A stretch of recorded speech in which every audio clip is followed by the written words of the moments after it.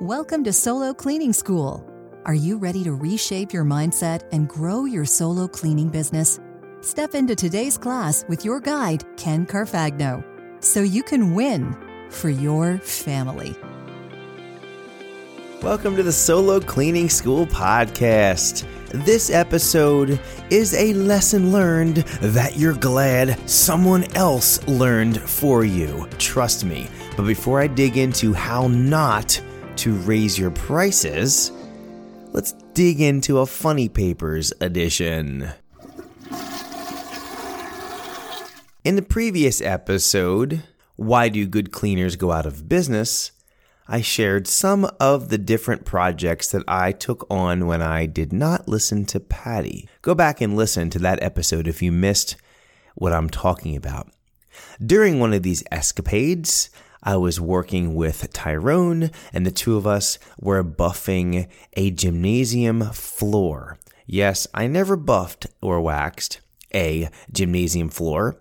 I rented the machinery. I've told the story of the smart car where the machinery was in the car, but do you know what we actually did with the machinery?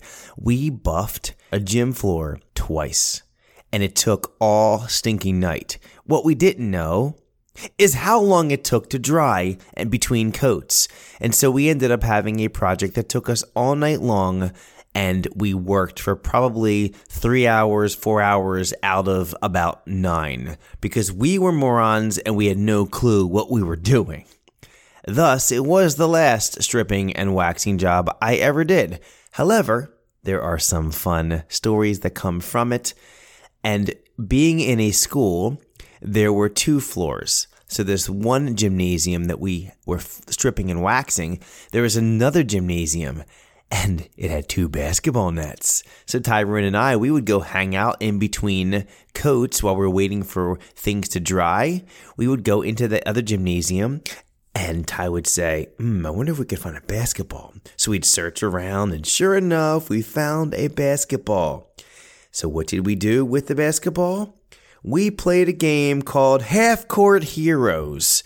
We went to half court, and at 2 o'clock, 3 o'clock, 4 o'clock in the morning, we would take half court hook shots, front shots, whatever we could, kick it in, who cares, to see if we could get some half court hero shots in. It was a ton of fun. He was way better than me. I probably made 1, maybe 2 the whole night, but for the most part, we just goofed off, and that was the fun of it. For the record, I still play half-court heroes with my kids, and I'm still terrible at it. Oh well. So let's dive into the meat of today's episode. Many ask me how and when to raise prices. In this episode, you'll learn how not to. The story that I'm going to tell in this episode is real, and it happened recently. I am protecting the identity of the solo cleaner involved by calling them Jen. Thankfully, this story ends well, so take heart and don't copy Jen's mistake. What did Jen do and why? I teach a proven strategy for how to raise prices in my ISO model. I've been using this strategy since 2006. It's smart, it's battle tested, it's strategic, and it's for optimizers only. Jen is not an optimizer yet. Jen has a solid stabilizer business. By the way, the stabilizer is the S in the ISO model, the optimizer is the O in the ISO model, and the I stands for initializer. So Jen does have a solid stabilizer business with around 20 clients. She loves her business and has amazing loyal clients that will stay with her long term. All she has to do is continue to serve them. These clients will absolutely pay more per visit over time as every business raises prices as the cost of doing business increases year to year. Jen got a call from a commercial property manager. She heard all about Jen and wanted her to do electrostatic disinfecting in multiple buildings. It was a huge opportunity for Jen, and the promises sounded like a pot of gold at the end of the rainbow. Does that sound familiar? Did you listen to the episode I just completed called Why Do Good Cleaners Go Out of Business and the advice from Patty? You may want to go back and listen to that past episode before you continue.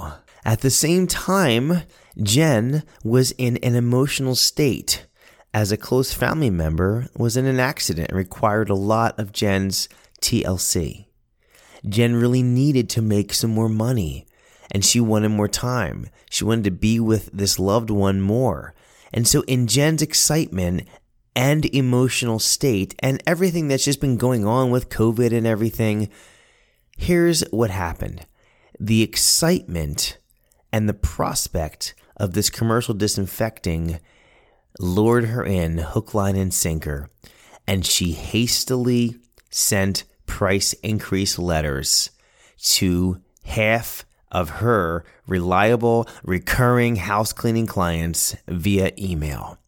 Jen thought that some would say no and others would say yes, but in the grand scheme of things, it wouldn't matter because the ones that say yes would pay more, and the ones that said no would open up spots so that she could go and do this new disinfecting work that looked so promising. It was a perfect plan in Jen's mind. But was it? Here's what happened next. One client fired her. One grilled her for 3 hours during the next cleaning and found out that increases were only sent to half of her clients. One prepared to fire her. She had not heard back from the others yet and decided it was a good idea to reach out to me. As she explained her actions, I panicked with her as I heard so many missteps. Jen could literally lose half of her business in 1 week. Let's analyze the situation. And this is what I talked through with Jen. Jen, there are 2 pieces to analyze. First, let's take a look at the huge pot of gold in the commercial opportunity. Again, I talk about this in Why Do Good Cleaners Go Out of Business. Jen fell for this trick. She is a good cleaner with a solid business, and the appearance of an easy way out or a shortcut deceived her. I asked Jen these questions. Jen, are you insured to operate this janitorial code? Of operating this new electrostatic disinfection equipment? It will cost more, Jen, are you properly trained on using the equipment to ensure your safety and avoiding lawsuits? Do you know that if you mess something up in a building and you are operating as a DBA, which you are, that will be on you? Do you have $20,000 lying around, Jen? Jen, do you have the capital to invest in the equipment for this amazing work? Jen, do you have an employee handbook, hiring and firing systems, and workers' compensation set forth to bring on a team to help you do this work as it grows? Jen, how confident are you this work will be there if your contact leaves her job? Or you get underbid by another company because your prices were too low to begin with? Or the level of disinfecting isn't needed when COVID-19 goes away in the near future? Jen had absolutely nothing to say except, that was dumb of me. There's a second piece to analyze as well. As I mentioned, I teach how to properly use the Optimizers tool called price increases. My system, the ISO model, requires that 7 subparts of the price increase be fulfilled before you can use the price increase tool. I'll list the 7 right now so you can hear them. Number 1, timing of the increase. Number 2, trust of the client. Number 3, recurring client profitability. Number 4, options for not accepting the increase. Number 5, time to budget.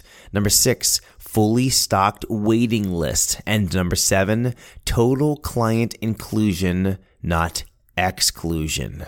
The point of this podcast is not to teach you how to raise prices and to go through all 7 of these. I have a system for that. If you would like the training, I highly encourage you to go check out the Solo Cleaning School Elite membership, where all of my training is inside of there. You can learn this stuff. The website is linked in the show notes. And if this does interest you, definitely check it out. I'd love to have you. I'd love to meet you. I'd love to have the opportunity to train you in your solo cleaning business. I will, however, hit on a few of the 7 briefly because I was analyzing this with Jen. Here's the first one. Timing of the increase. Doing this in September/October of 2020 is extremely bad timing to raise prices during a pandemic prior to a major presidential election where everyone is up in arms everywhere. There's all kinds of unrest all over the country. People are dealing with things. Emotions are high. This is not the good time to add money to their bills because that's what you are. You are a bill. Now, you're a bill that they want to be able to keep, but nevertheless, you are a bill and you just increased your price at a terrible time. Don't do it when the timing is wrong. It comes across as insensitive and, quite frankly, unprofessional. And you don't want that because it will also break trust. Absolutely. On a side note, I found out that some of the clients you raise prices on were also dealing with some pretty hefty personal stuff as well.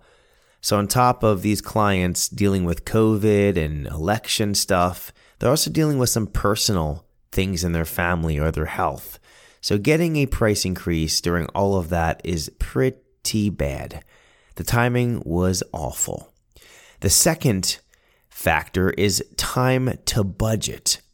Jen gave her clients 14 to 21 days, 2 to 3 weeks, to make a decision during this incredibly awful time if they're going to accept the price increase. Here's what I said. Jen, here's what I suggest for the future. Meet all 7 of the requirements to use the price increase. And as far as time to budget, 2 to 3 weeks is not enough. You need at least 45 to 60 days to give people plenty of notice. How do I know this? Because I've done it for 15 years and it works. And I've asked other people in the industry. So Jen, out of 7, you had 2 factors in the green. The other 5 were in the red, and you pulled the trigger. I would have told you this, Jen, if you would have asked me first. Remember the 4 windows episode? This is an example of Jen being in the second window, not being willing to ask for help. It's a form of arrogance and pride, or just not being willing to be vulnerable, to ask for some help. Here's what I encourage Jen to do. Jen, do you understand what you did wrong? She did, of course, and then she asked me for help. Yay, good job, Jen. Here's what I said to her. Jen, do not waste a second of any time.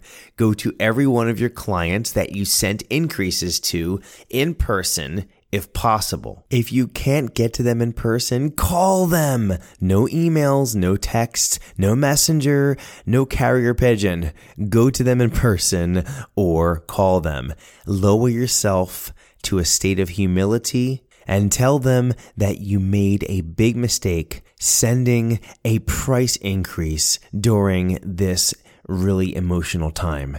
It was extremely insensitive with everything going on.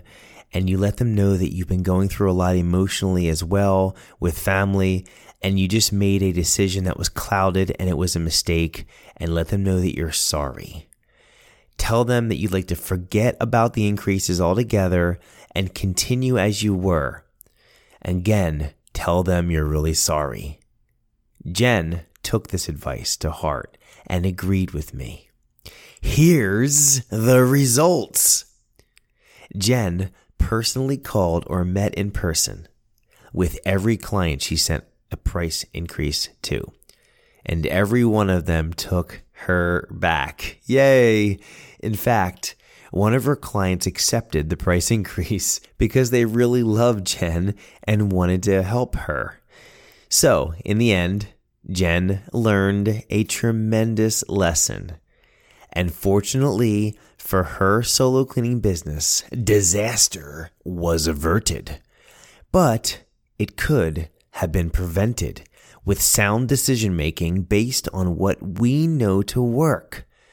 So again, if you'd like to access the training that teaches you the right way to raise prices, as well as my entire ISO model to building an optimized solo cleaning business, visit my Elite membership webpage, which is linked in the show notes. Did you enjoy the story of Jen and what she went through? Are you feeling so happy that you got to learn from someone else's experience? See, that's called wisdom. When you learn from your own mistakes, it's called experience. When you learn from other people's mistakes, it's called wisdom. So every one of you listening to this podcast, consider yourself about 16 and a half minutes wiser. Have a great day. Thank you for listening to Solo Cleaning School. Class is dismissed.